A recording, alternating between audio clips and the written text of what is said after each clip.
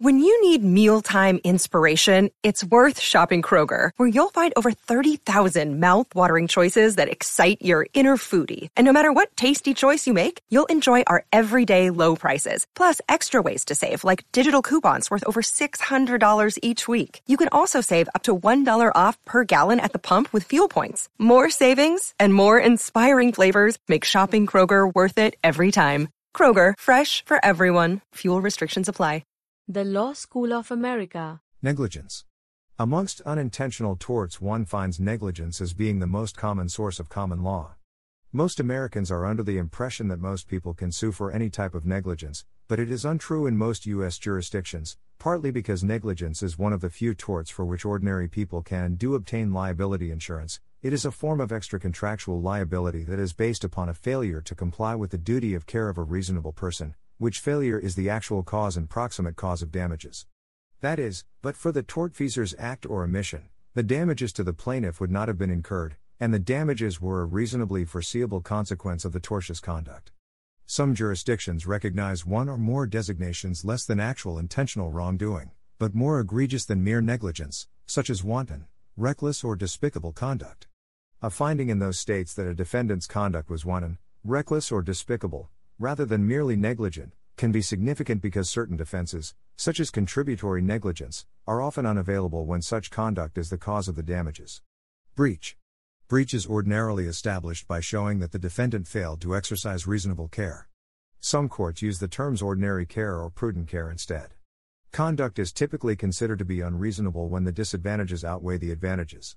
Judge Learned Hand famously reduced this to algebraic form in United States v. Carroll Towing Company.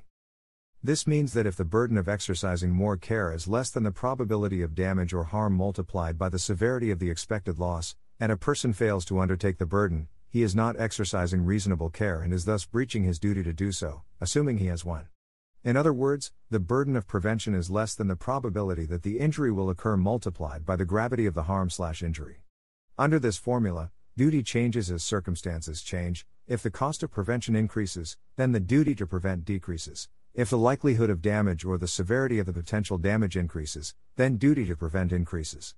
There are other ways of establishing breach, as well. Violation of statute. This is also known as negligence per se.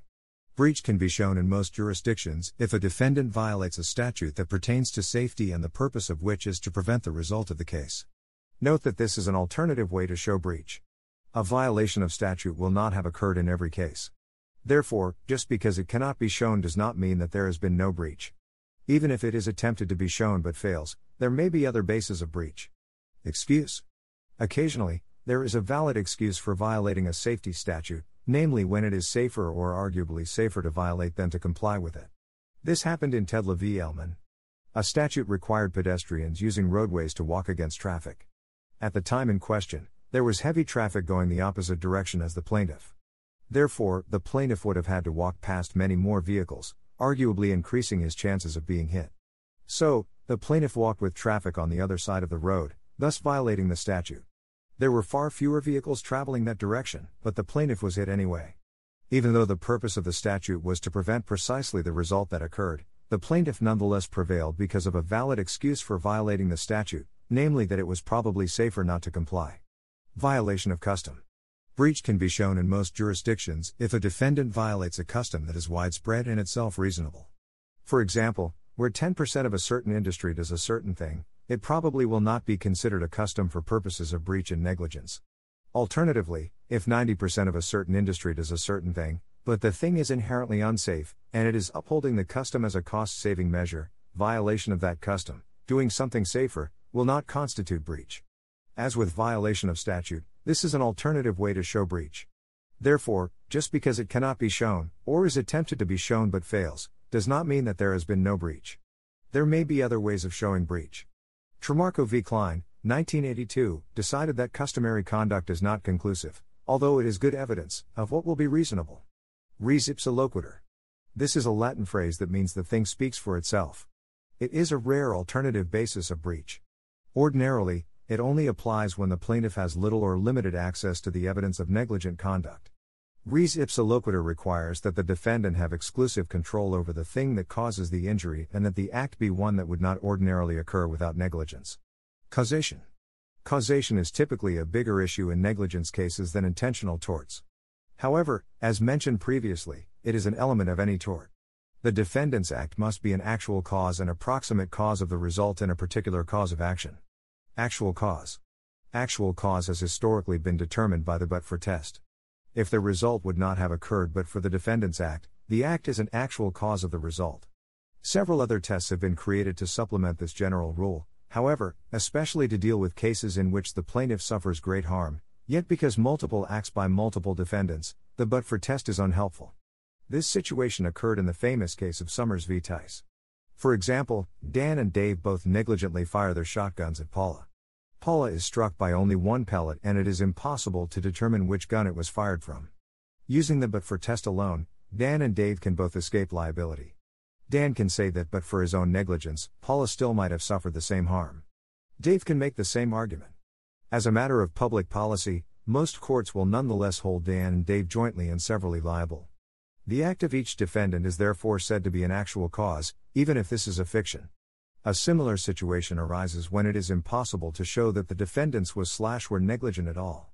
This almost inevitably arises in cases also involving res ipsa loquitur. See Barra v. Spangard. For example, making the facts of that case more extreme, Paula goes to the hospital for an appendectomy. She wakes up and finds her left arm has also been amputated for no apparent reason. Note that this would implicate multiple issues and other causes of action than negligence, for purposes of actual cause, unless there is evidence or an admission of negligent conduct, Paula will be unable to show an actual cause. In this situation too, most courts will hold all the defendants that Paula names, possibly everyone on the medical staff that was in the room during her surgery, jointly and severally liable. The act of each defendant is likewise said to be an actual cause, even if this is a fiction. Substantial factor test. Another test deals with cases in which there are two actual causes but only one is negligent. For example, there are three equidistant points, A, B, and C. Paula's house is at point A. Dave negligently ignites a fire at point B. Lightning simultaneously strikes point C, starting a second fire. The fire at point B and the fire at point C both burn towards point A. Paula's house burns down. Unlike Summers v. Tice, there is only one defendant in this situation. Most courts will still hold Dave's negligence to be an actual cause, as his conduct was a substantial factor in causing Paula's damage. This is sometimes called the substantial factor test. Proximate cause. There are many tests for determining whether an actual cause is a proximate one. Most involve some form of foreseeability. Justice Cardozo has two factors to determine if there was a proximate cause between the plaintiff's injury and the defendant's breach of duty. Is the plaintiff's injury a reasonably foreseeable consequence of the defendant's breach of duty? Is the plaintiff a reasonably foreseeable victim of the defendant's breach of duty? Justice Andrews has several factors to determine if there was a proximate cause between the plaintiff's injury and the defendant's breach of duty. Was there a natural and continuous sequence between the plaintiff's injury and the defendant's breach of duty? Was the injury caused directly or indirectly? Based on human experience, would people expect the result to happen? Was the result too remote in time and/or place in light of the circumstances? Were there intervening causes? Were the intervening causes ones people would expect, or were they so unusual, for example, superseding causes, as to break the chain of causation? Damages. Punitive damages. Punitive damages, sums intended to punish the defendant, may be awarded in addition to actual damages intended to compensate the plaintiff.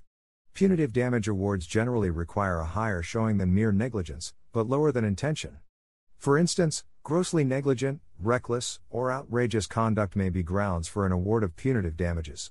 These punitive damages awards can be quite substantial in some cases. Strict liability. Strict liability torts are brought for injuries resulting from ultra-hazardous activities, for which the defendant will be held liable even if there was no negligence on his/her part.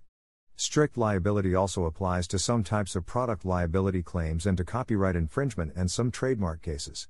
Some statutory torts are also strict liability, including many environmental torts. The term strict liability refers to the fact that the tortfeasor's liability is not premised on their culpable state of mind, whether they knew or intended to accomplish the wrongful act, or violated a standard of care by doing so, but, instead, strictly on the conduct itself or its result. Product liability. Product liability refers to the liability of manufacturers, wholesalers, and retailers for unreasonably dangerous products. Federal torts. Although federal courts often hear tort cases arising out of common law or state statutes, There are relatively few tort claims that arise exclusively as a result of federal law. The most common federal tort claim is the 42 U.S.C. Section 1983 remedy for violation of one's civil rights under color of federal or state law, which can be used to sue for anything from a free speech claim to use of excessive force by the police. Tort claims arising out of injuries occurring on vessels on navigable waters of the United States fall under federal admiralty jurisdiction. The Law School of America. The content used in the podcast is licensed by the Wikimedia Foundation Incorporated under a Creative Commons Attribution, Share Alike license. The text has been modified for audio. The content of these podcasts is for informational purposes only and do not constitute professional advice. These podcasts are not associated with the Wikimedia Foundation in any context. The Law School of America.